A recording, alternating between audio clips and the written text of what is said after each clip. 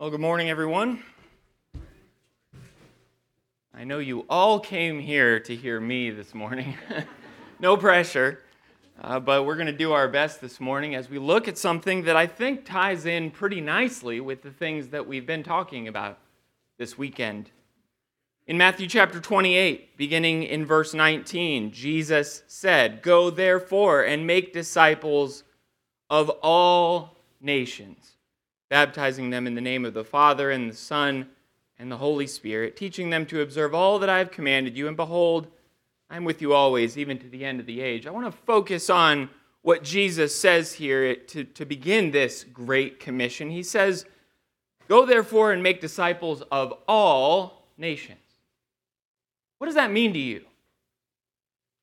What does that mean to you, practically speaking, in your life, making disciples of all nations? Well, I know what it meant for the apostles when they heard this, because historically, leading up to Jesus' death and his resurrection and his ascension, prior to that, all the things that he had been doing pretty much were to the Jews, focused on the Jews, focused on the Lord's people.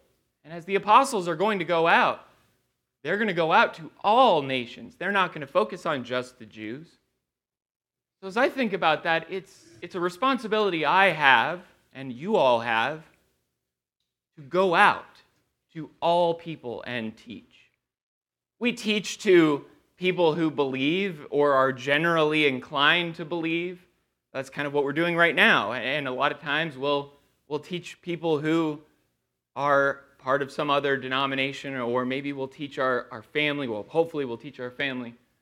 But we do all this internal teaching sometimes, but this is a broad scope. Teaching to people who don't believe in God, teaching to people who are completely against God, atheists, these evolutionists that we've been talking about this weekend, these kinds of people, how do we go out to them? How do we approach them? Is really the question, is really the point of this lesson. How do we approach these kinds of people? There's a word in the Greek, dialegomai. And this word is really interesting because half the time it's translated in a negative sense. You'll remember in Mark chapter 9, we just read it not very long ago, but you'll remember in Mark chapter 9 as they're going up and the disciples are arguing with each other about who is the greatest. That word argue there is dialegomai. A lot of times it's translated as argue, dispute, have a quarrel with. But then half the time it's translated as reason. And that's what we're going to look at this morning. Reason with. And it's also translated as talk to. You'll remember in Acts chapter 20, what were they doing? Paul was talking to them. He was preaching to them. He was having dialogue with them. And so on one hand, you have this dialogue, this reasoning with people. That's a positive thing. But on the other hand, dialegomai can also mean to argue or to fight. And just in the word in and of itself, don't you see that as the problem today? When you go out and you start to speak to people, there's a very fine line between reasoning with and quarreling with. And you know that to be the case. Because dialogue, honest dialogue in our culture, it doesn't exist anymore, it seems. I'm sure it exists in some places, but so quickly we will jump to fight, we will jump to isolate and ostracize people, we'll form our echo chambers, and we'll assert our dominance of our opinion, our position. And so there's a difference here between fighting and arguing and reasoning with people and having dialogue with people. So let's go to Acts chapter 17. That's where we're going to spend our entire focus here. Acts chapter 17. This is one of the first references that we see to this word, dialegomai, here done by Paul. So he says in verse 16, "Now while I was waiting for them at Athens, his spirit was provoked within him, as he saw that the city was full of idols." You'll remember this story if you're a student of the Bible, you'll remember where Paul is, what he's about to do. He's in Athens, he's surrounded by idolatry, and he has some very important things to say to them. But the first characteristic that we see from Paul that helps us kind of have a better approach to people starts by caring. Notice how much Paul cared. It says, while Paul was waiting for them at Athens, his spirit was provoked within him as he saw the city was full of idols. Do you ever get provoked by sin? Does it bother you? I think sometimes it's easy to become numb to sin. We're surrounded by it all the time. And we'll hold up our political figures, we'll hold up our celebrities and our athletes. And you know what we'll do? We'll ignore all the divorces they've had. We'll ignore all the adultery they've committed. We'll ignore all the lies that they've told. We'll ignore a lot of terrible things in their character. We'll ignore that and still hold them up on a pedestal. I think that's really dangerous. Do you want your people who you hold so highly to be these kinds of people? And what does that say about how much sin provokes you? Does sin provoke you? Do you get upset about it? Do you become bothered by it? Because that's what Paul did. He saw the condition of these people and their idolatry, and he was bothered by it. So that's step number one, care. Before we go out into the world, all the world, and teach to all creation, what we need to do first is care about sin. And if we don't, then we're not going to speak up, and we're not going to be convicted to help them and to do what we can for them. So the second point, we'll see, and you're probably familiar with what happens here. He is, in verse 17, reasoning in the synagogue with the Jews. So he's having dialogue. He's having this good discussion with the Jews. And there's some Epicurean and Stoic philosophers who think he's some crazy babbler and they don't understand what he's talking about. And so they invite him to come and to speak to them more. So in verse 22, so Paul, standing in the midst of the Areopagus, said, "Men of Athens, I perceive that in every way you are very religious. For as I passed along and observed the objects of your worship, I found also an altar with this inscription, to the unknown God. What therefore you worship as unknown, this I proclaim to you." So there's three things that I want to pull out from this section. The first one is he was curious. Not only did he care, he was very curious. Notice his curiosity. Notice how he goes and finds a quiet time to go wander around and do some research on these guys. To go around and to figure out what hook he could possibly use to pull them in. What possible way he could use, what doorway he could use to introduce the true God to them. And as he's doing his research, as he's curiously looking around, what does he find?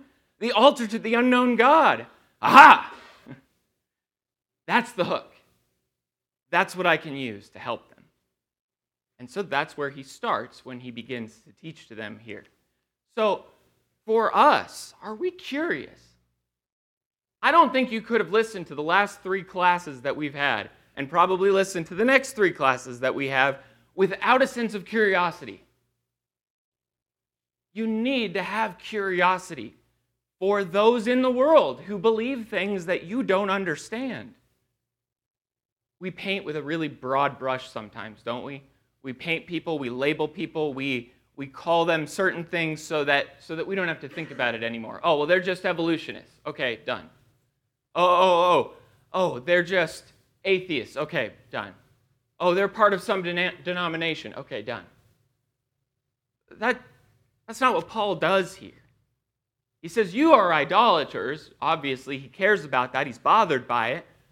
But he goes a step further and says, I need to figure out more about these people. I need to learn more about what they believe. And that's what we've been doing here. A lot of times we've been talking about these speculations and all these theories and all of these people who claim that evolution took place over millions and millions of years and all of that. think about these things, internalize them so that you know what the hook is. And the hook for these people was this altar to the unknown God. So do you get curious about people? Do you get curious enough about what they believe? Do you get curious enough about their background to do some research and do some investigation? Because that goes a long way in helping them when you know exactly how to tailor the gospel for their needs. Does that phrase make you uncomfortable, tailor the gospel? I think sometimes we adopt this mentality that there's one right way to preach and there's one right way to teach. And if we just follow these 4 steps, then boom, everyone will be converted. That's not what Paul did. Paul became all things to all men. Why? So that he might win some. He approached people where they were, and that's what we see here in this section. So let's think a little bit more here. He says, "Men of Athens, I perceive that in every way you are very religious." So the third thing I want to pull out from this is that he connected with them. You see how he's connecting with them here?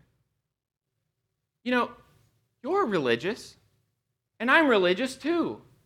We have that in common. When was the last time you thought about somebody who had a differing belief than you and first thought about what you had in common with them? We like to think about all the things we have different with them, but what about stopping before we teach and thinking about what it is we have in common and telling them? Because that's what Paul does. Can you imagine here how challenging this might be to call a bunch of idolaters who don't know God very religious? Think about how silly that sounds or how hard that is for us to process. But that's what Paul does. He connects with them. He's trying to say, I see you. I know what's going on. I've done my research, by the way. I've been curious about you guys. I see you, and here's how we're on the same page. By the way, when you go and teach to a lot of people coming from denominations and other places, you very well may find a lot of common ground. Do you believe in God? I believe in God. Do you believe that the Bible is from God? I believe it too. There's all kinds of common ground there that we can strike with people, and so connecting with them, making them feel like you see them and that you understand who they are. So he continues on here in the 4th step. By the way, without this 4th step, it's all meaningless. A lot of times we will stop at this last step of connection. We'll get caring about them. We'll start to really care about sin, and we'll do our research and we'll try to connect with people. But if we never take this last step, then it's all meaningless. And that step is to correct. And that's what he does. So he's done all of this back work. He's done all of this prep to be able to tell them the things they need to hear. And what is his message? And I don't know how this fits in so nicely with the lesson we've been studying about over this weekend, but he says, "The God who made the world and everything in it, being Lord of heaven and earth, does not live in temples made by man, nor is he served by human hands as though he needed anything, since he himself gives to all mankind life, breath, and everything." What does he start with? God made this world.